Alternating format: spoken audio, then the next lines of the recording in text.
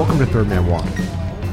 Since the poker boom of the early aughts, one of the overriding ideas about the poker economy is that the game keeps getting harder. Today, I want to examine that bit of conventional wisdom as it pertains to live poker. Does live poker really keep getting tougher, and what does that even mean? Pick a point in time going back over a decade. During that time, many poker pros were worried about whether poker was profitable enough for them to continue as professionals. And over the years, many pros did in fact quit or go broke to be replaced by a new group. Now, as we discussed last season, the success or failure of any one player is the result of any number of factors, not just how tough the games are. The player's luck, her money management, her skill level, her ability to control tilt, and so on. Many pros who leave the game do so because of some combination of these factors, or sometimes they just get good jobs. But the toughening of the games can feel like a vice at times. So what does this vice look like? Well, let's look at some rough numbers, starting not with how good our opponents are, but with the rake. A couple years ago, I played a few days a week in a 5-5 game in Los Angeles, and at one point, I got curious and started doing some back-of-the-envelope math. Typically, the first game at this casino opened at around noon, and a must-move table opened at around 2 o'clock. Frequently, the must-move shut down sometime between 6 and 8 p.m. I'm not actually sure what time the main game shut down, but let's say 1 a.m. This means the casino ran about 18 table hours of 5-5 each day. Now, Los Angeles uses a flat drop structure for its cash games. $1 or $2 comes out of the pot before the flop, and then $4 or $5 comes out on the flop, even if it's just a $15 pot. Then another $1 or $2 comes out on the turn. A little of that comes back to players in bad beat jackpots, but what's left is still an amazing amount of money. The amount the casino takes per hour depends on the game, but my guess is that it's probably about $150. And I should emphasize here that this is purely a guess on my part. $150 an hour for 18 hours a day adds up to about $1 million a year, all to run 2 tables of 5-5. And that's before considering that dealers make most of their money from tips. If you're a regular in that game, you might pay $30,000 a year just in rake, and tips for the dealers and staff cost several thousand more. There used to be other perks to offset these charges, perks that largely disappeared from LA casinos once they reopened following quarantine. Free meals and promos are mostly now gone. But even when those still existed, I'm pretty sure it was still the case that if you played regularly, you had to beat your opponents by tens of thousands of dollars a year just to break even while playing full time. Now, if your opponents are horrible, that isn't too hard. But the better your opponents get, the more of a problem the rake becomes. Because of the rake, you don't just need your opponents to play imperfectly. You need them to play really badly. And the ways you need them to play badly aren't obvious on the surface. Now let's say, for example, that you have pocket aces in early position. You raise. And now let's press pause. You don't know it yet, but the flop is going to come ace, 7, 4 with the ace and 7 of diamonds. The turn will be the 4 of diamonds. Your pocket aces are going to make a full house. Now, how much money can you make? Well, it depends. Let's say that after your preflop raise, it folds around to the cutoff, who has king 5 of diamonds. You're going to make a lot more money in this hand if the cutoff is willing to call king 5 of diamonds against an early position raise. Or let's say that it folds to the big blind, who has 5-4 offsuit. You're going to make a lot more money if the big blind is willing to call preflop with 5-4 off, and then call a flop bet with it. When your opponents play more hands, they also hit more cards that beat yours. Sometimes 5-4 offsuit will crack your ace-king when it makes trips, instead of making a strong but inferior hand against your aces full. But those pots will usually be smaller than the ones you win, and generally your opponent's looseness allows you to play more big pots with strong hands. If your opponents start folding weak hands like king 5 of diamonds and 5-4 offsuit, your chances of winning a huge pot with aces full shrink, and so does your profit. And of course, you win when they don't flop anything at all, which is much more likely with very weak starting hands than it is with stronger ones. Now, of course, there's so much else that goes into this. As the years go by, our opponents get better in many phases of the game. But in live cash games, so much boils down to hand selection.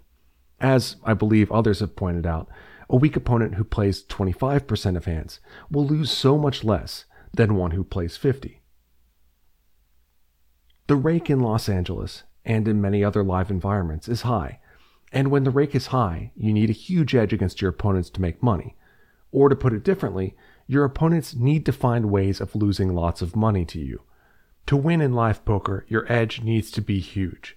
Now, over time, recreational players do get better at poker, sometimes significantly better. But in many cases, they don't actually learn much beyond one obvious thing, which is that they'll lose way less money if they play tighter. With rake, and especially with Los Angeles' rake structure, tighter games are much harder to beat. In spite of all that, though, the games lately have been pretty good. In fact, I'm actually pretty optimistic about the short-term future of live poker. There are a number of factors making things tougher, but the overall progression of live poker games from easy to hard is not a straight line. Let's contrast live poker with online poker here. If you play No Limit Hold'em on a public-facing online site like PokerStars, and you're in a pool of any decent size, like say 500 Zoom, I'm sure there are weeks or months that are clearly better than the weeks or months that preceded them, but the toughness of the games will mostly follow a fairly predictable path. Study aids get reliably more sophisticated, players are actually pretty diligent about learning from the study aids, and the various forms and gradations of cheating, such as real-time assistance programs, get reliably more sophisticated as well. Outside factors, the state of the economy, the pandemic, and so on, obviously also play a role. And the rate at which people improve in online games is probably mostly logarithmic rather than linear. We previously discussed the Pareto principle, which suggests that 20% of the inputs create 80% of the outputs. Online poker players mostly cleared that 20% threshold long ago, when they learned not to open limp and why they should 3-bet hands that aren't aces. So now we're mostly in that long tail, where many players continue to improve, but do so more slowly, because they long ago figured out the really important stuff. It seems pretty clear overall, though, that public-facing online poker games have gotten tougher at a relatively predictable pace over time, and that they will probably continue to do so. Now, a few years ago, I probably would have said the same thing about live poker, but I'm increasingly unsure if that's true. Yes, a pro you face in a live poker game today will likely be better than she was a year ago, and yes, some recreational players, especially at higher stakes, also get much better over time. It's been especially striking watching some recreational players do that in Los Angeles. A lot of people here are quite smart, and I've seen some recreational players transition from being whales to probably breaking even just in the course of a couple years. But increasingly, I don't think the gradual improvement of the pool is the main factor in how tough the games are. Obviously, the economy has an enormous impact, and we're lucky to be living in times that, very recent history aside, have been quite good for people who have money in stocks or real estate or crypto. Another factor driving the quality of live poker games is enthusiasm for poker in general, and for live poker in particular. There isn't a single way of quantifying the popularity of poker at the moment, but it seems quite high. The availability of app games during the pandemic led to the return to poker of many players who might have been away from the game for years before that. Also, the emergence of vlogs as perhaps the key form of poker content has probably had an enormously positive effect. That's not something I could have imagined saying even a year ago, since I mostly thought vlogs were harmless but kind of goofy fluff, a form of entertainment that I didn't consume very much and didn't quite understand the appeal of. But vlogs only seem to be growing more and more popular, fueling the popularity of live poker both directly in the form of meetup games that bring players to casinos, and indirectly. Increasingly, I see players who are specifically at the table to create content of whatever kind, vlogs, Instagram, and so on. And I think it was these early vlogs by people like Andrew Neeme that gave people the idea to perform their poker hobbies, to think of their hand histories and sessions as stories of which they are the literal heroes. A big part of the appeal of vlogs, too, as my friend Yalis pointed out, was that Nimi wasn't an obvious crusher, just a pretty good mid-stakes player whose life seemed colorful and maybe even slightly glamorous, but also attainable. You could watch him play 5-10 or 2-5 and see that it wasn't rocket science, that it was something you two could perhaps do one day, or maybe you'd be doing it already if you weren't so busy with whatever obligations you had. The fact that people like Nimi and Brad Owen also discussed strategy without ever going into it too deeply was also huge. Poker, for them, was a thinking person's game, but it never seemed like hard work. So these vlogs, with an assist from other YouTube-centered poker content, have probably made a huge difference. I have to give them credit. It took me a while to really see it, but they've been very good for the game. But the biggest factor driving game quality in live poker, especially at 5-10 and above, is how many international pros are in the games. There have been periods in LA in the past couple years where there have been very few and periods where there have been tons. Of course, it's impossible to quantify the impact these players have for all kinds of reasons, but my guess is that my win rate might be twice as high in a game with no international pros compared to one where international pros replace two random players. Now, obviously, the international players are pretty good, and they force me to try to avoid being exploited by them even in hands they aren't in. For example, certain holdings might be very profitable to call a raise with on the button, but not if there's an international pro in the blinds who likes to squeeze. It must also be said that there are also many of these international pros who aren't especially friendly or who hardly say anything, perhaps in part due to language barriers, but also perhaps in part because the ecosystem isn't really their concern, because they'll just be gone in a month anyway. It's also common to be in a casino that typically only has 1 or 2 5-10 tables running in a single day, and then 3 or 4 of these international pros will arrive together, all wanting to play the same 5-10 game. That sort of thing has a huge impact on whether these games even run. Now, there are also international pros who are very friendly and who do seem interested in what they leave behind, and I have no issue with those players. They make the games worse by playing well, but so do I, and of course, I don't fault anyone for trying to make a living in this game. That's also what I'm trying to do, and it's the only reason I want to talk about this in the first place. Overall, though, pros, and especially pros traveling from outside the area, present the single biggest danger to live poker.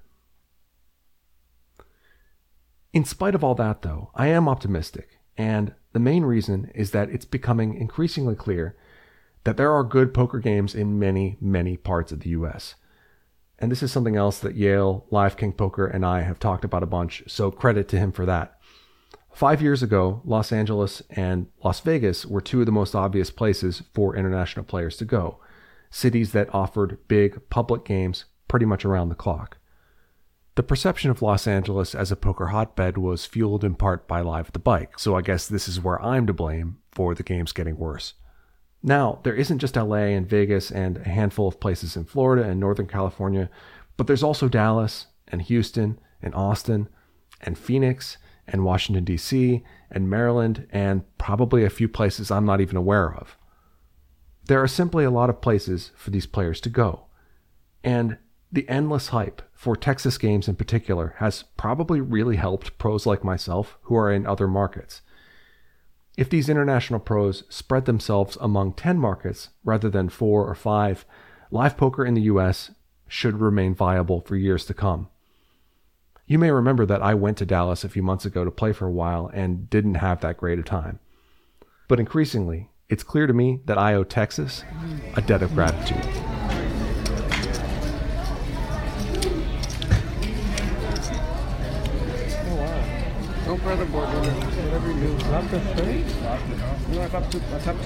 It's January 28th, and I'm at what's hopefully the tail end of a couple of pretty frustrating weeks. A couple weeks ago, right around the time the last podcast came out, I started feeling sick when I was at the casino and came home for the day and ended up spending most of the next week at home. My symptoms were very much like COVID, but seemingly not COVID because I kept testing negative. But either way, I had to miss close to a week of poker, and there's not much I could have done. When I came back, I had a few pretty good days and then several really bad ones in a row. You know, the usual thing, not something I really want to complain about too much. I know that since I've started this podcast in late 2019, I've run pretty well and haven't faced a ton of resistance, except in that there were several months during quarantine where I wasn't really able to play. But I can't really complain about the way I've run overall. And, you know, I've finally gotten some friction here in the past few months, and it's annoying, but there's nothing out of the ordinary about it. In this case, I've just had a lot of really strong hands that have run into even stronger hands. There was one in which I had a set of fives on a board of 5-3 deuce and ran it into 6-4 for the straight. Another one where I got in a bunch of money pre-flop with ace-king suited against a player who could be wide and ran that into aces. So just a bunch of hands like that. I've also had a bunch of hands where I 3-bet pre-flop with what I assume was the best hand, and then the deck just kind of didn't pick me. And I've also faced a bunch of really bad runouts that forced me to fold. And I've definitely gotten bluffed in a couple of those spots. There was one hand especially that stung me. I'm playing 5-10. There are 2 limpers. I raised to $65 in the hijack with black kings. The small blind calls and both limpers fold. So about 150 in the pot heading to the flop, which comes queen 8-4 with the 8 and 4 of clubs. My opponent checks. I bet $75 with my black kings, and he calls. So about $300 heading to the turn, which comes the 10 of hearts, creating a backdoor heart draw. So now queen 8-4-10 with 2 clubs and 2 hearts. And again, I have kings with the king of clubs. My opponent checks. I bet $200 and he calls. So there's about $700 in the pot. Heading to the river, he has about pot behind. And it comes the 6 of clubs. So now queen 8-4-10-6 with the front door club draw having completed. And now my opponent leads for $375, a little more than half his stack. And yeah, this guy's completely unknown to me. I'd never seen him before. And it sure looks like he has a flush. I do have the king of clubs in my hand, but I think that you're just going to be hemorrhaging money if you make a bunch of calls in these kinds of spots, because it certainly looks like my opponent got there. And, you know, the other question is, well, if he didn't get there, then what's he bluffing with? And that's pretty tricky to figure out, because so much of what my opponent has should have some sort of perceived showdown value, like, you know, at least like a pair of 10s or something like that on a board like this. So if he's bluffing, he has to be getting pretty creative here. And I just don't think you make a lot of money assuming that random opponents are that creative. So I make the fold and give the speech about how bad I'm running because I'm a fish. And my opponent shows pocket 9s with the 9 of clubs. So called with a gutter on the turn and then saw an opportunity when the flush came in on the river, led and got me off the best hand. So, I mean, I just get a terrible run out, and the action is kind of terrible for me. I like my fold, but I've played several hands like this in the past week or so where I got a terrible run out and made a fold like this, and either was shown some really weird hand that I was beating, or don't know what my opponent had and have to wonder. You know, I don't know what the lesson is in that. I think if you're calling with pocket kings in that spot, even with the king of clubs in your hand, you're going to be losing a lot of money. But this time it worked out in the opposite way. So whatever, I'll just try not getting a terrible run out next time.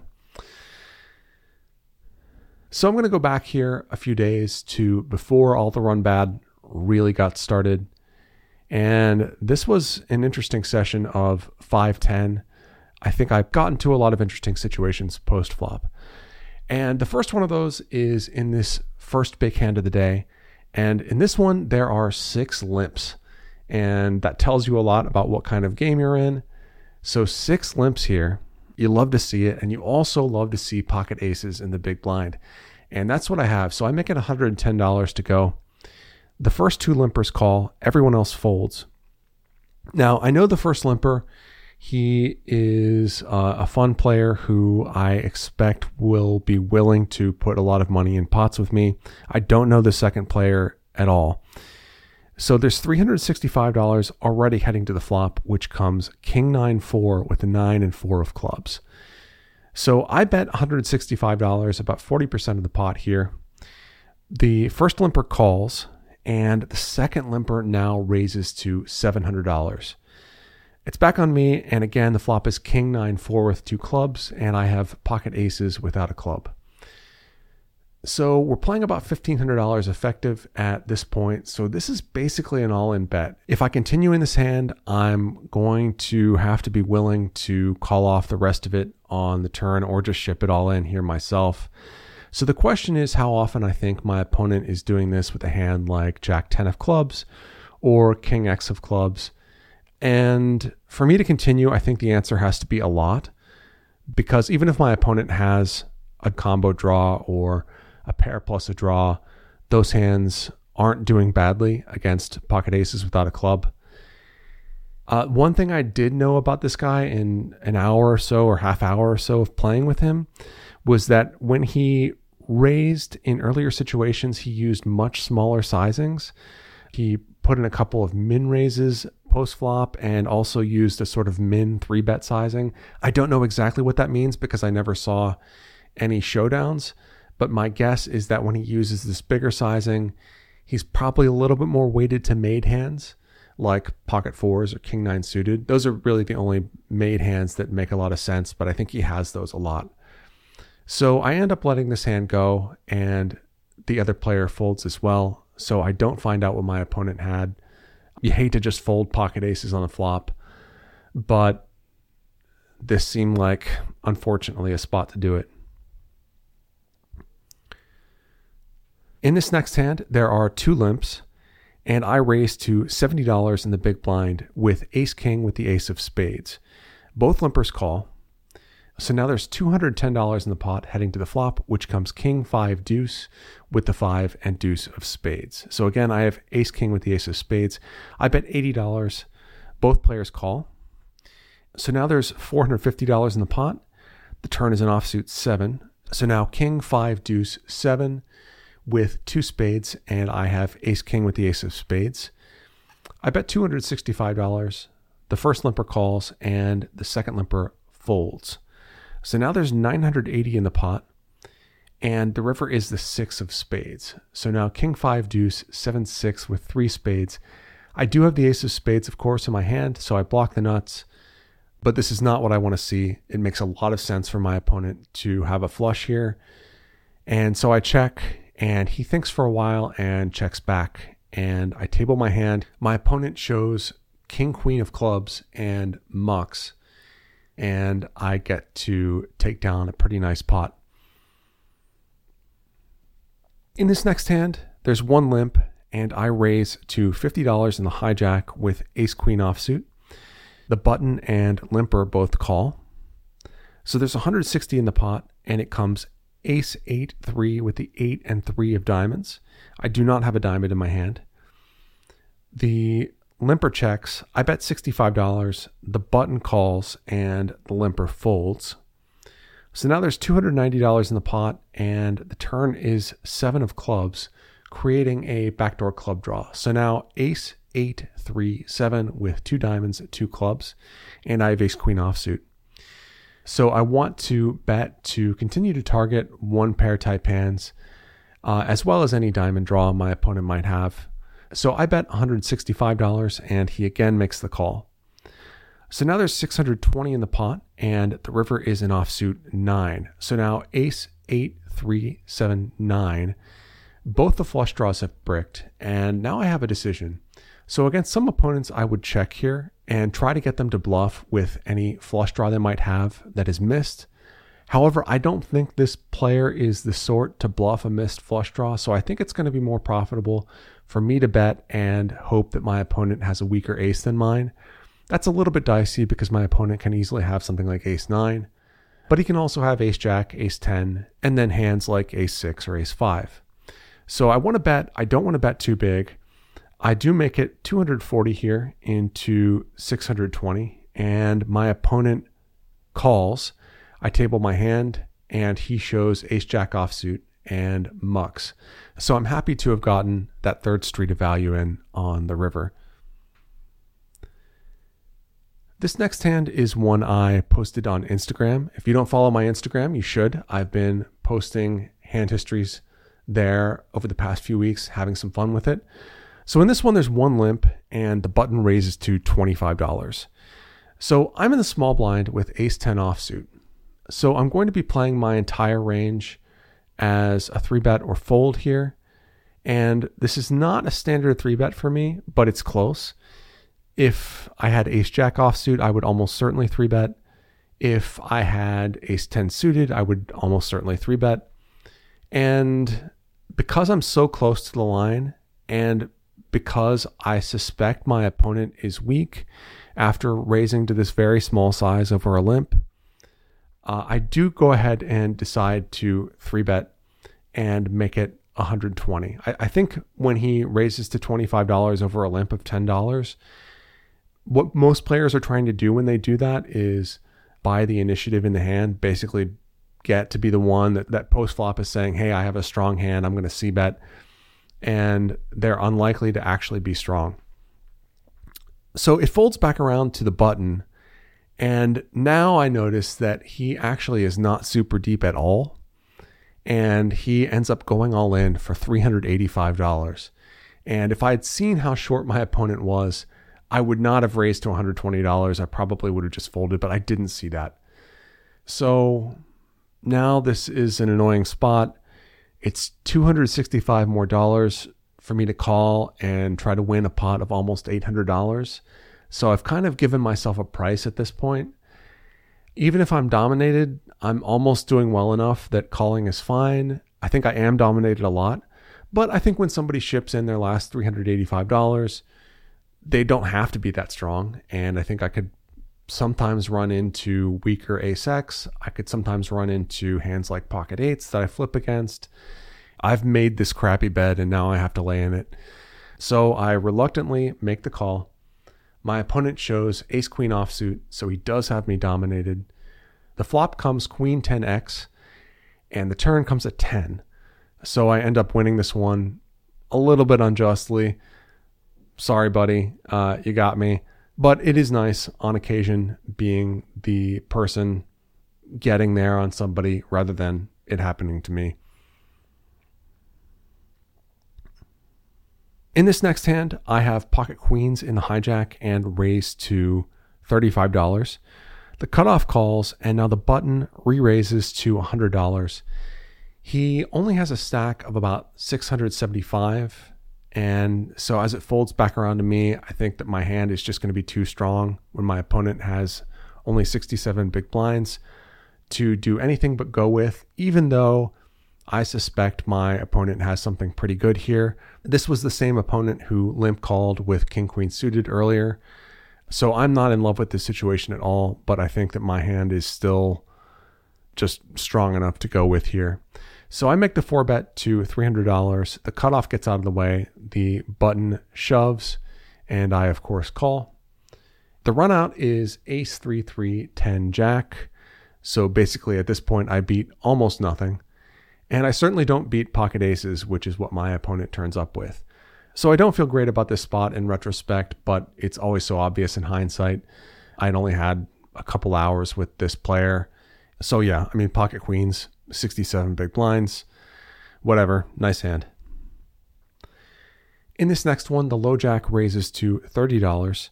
The hijack and button call, and I call in the big blind with king jack with the jack of clubs. So 4 ways to a flop here, $120 in the pot, and it comes queen 10-9 with the 10 and 9 of clubs. So I flop the absolute nuts with my king jack. I check it over to the preflop raiser. He bets $60. The hijack calls, the button folds, and now with the nuts and unblocking all kinds of other strong hands, I'm of course going to be raising. I make it $275, and both players call.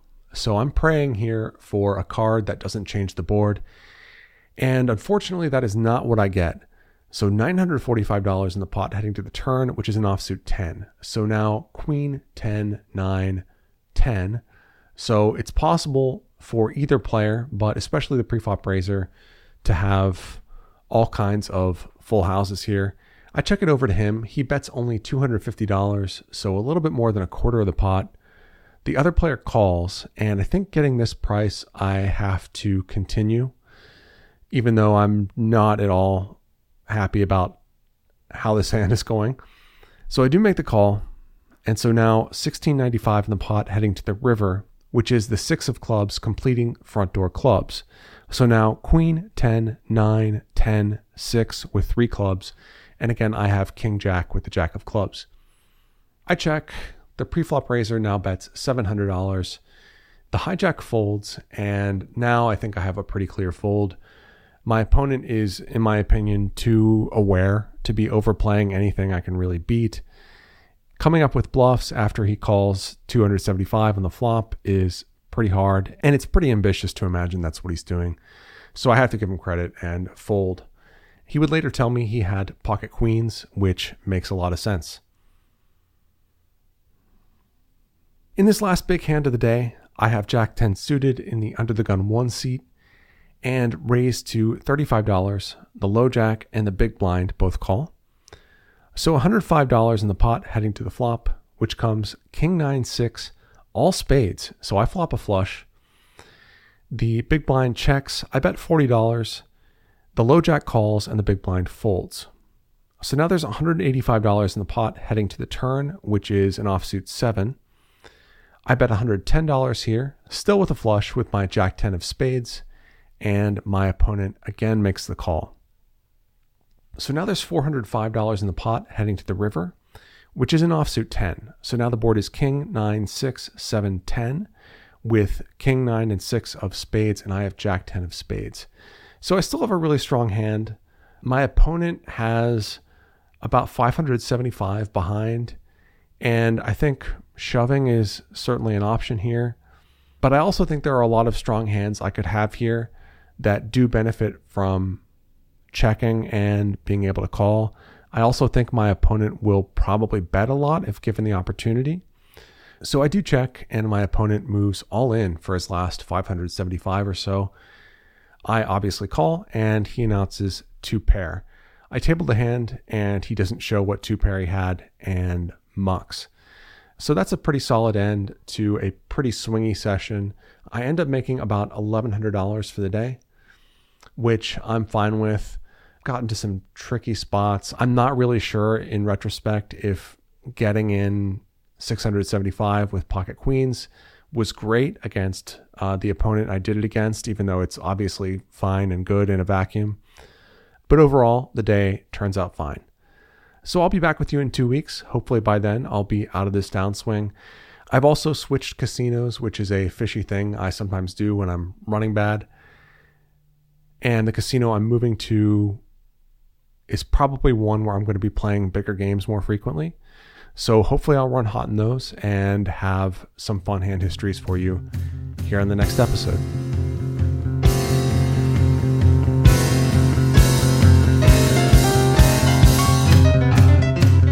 Thanks for listening to Third Man Walking. You can find me on Twitter at Third Walking or send me an email at thirdmanwalkingpodcast@gmail.com.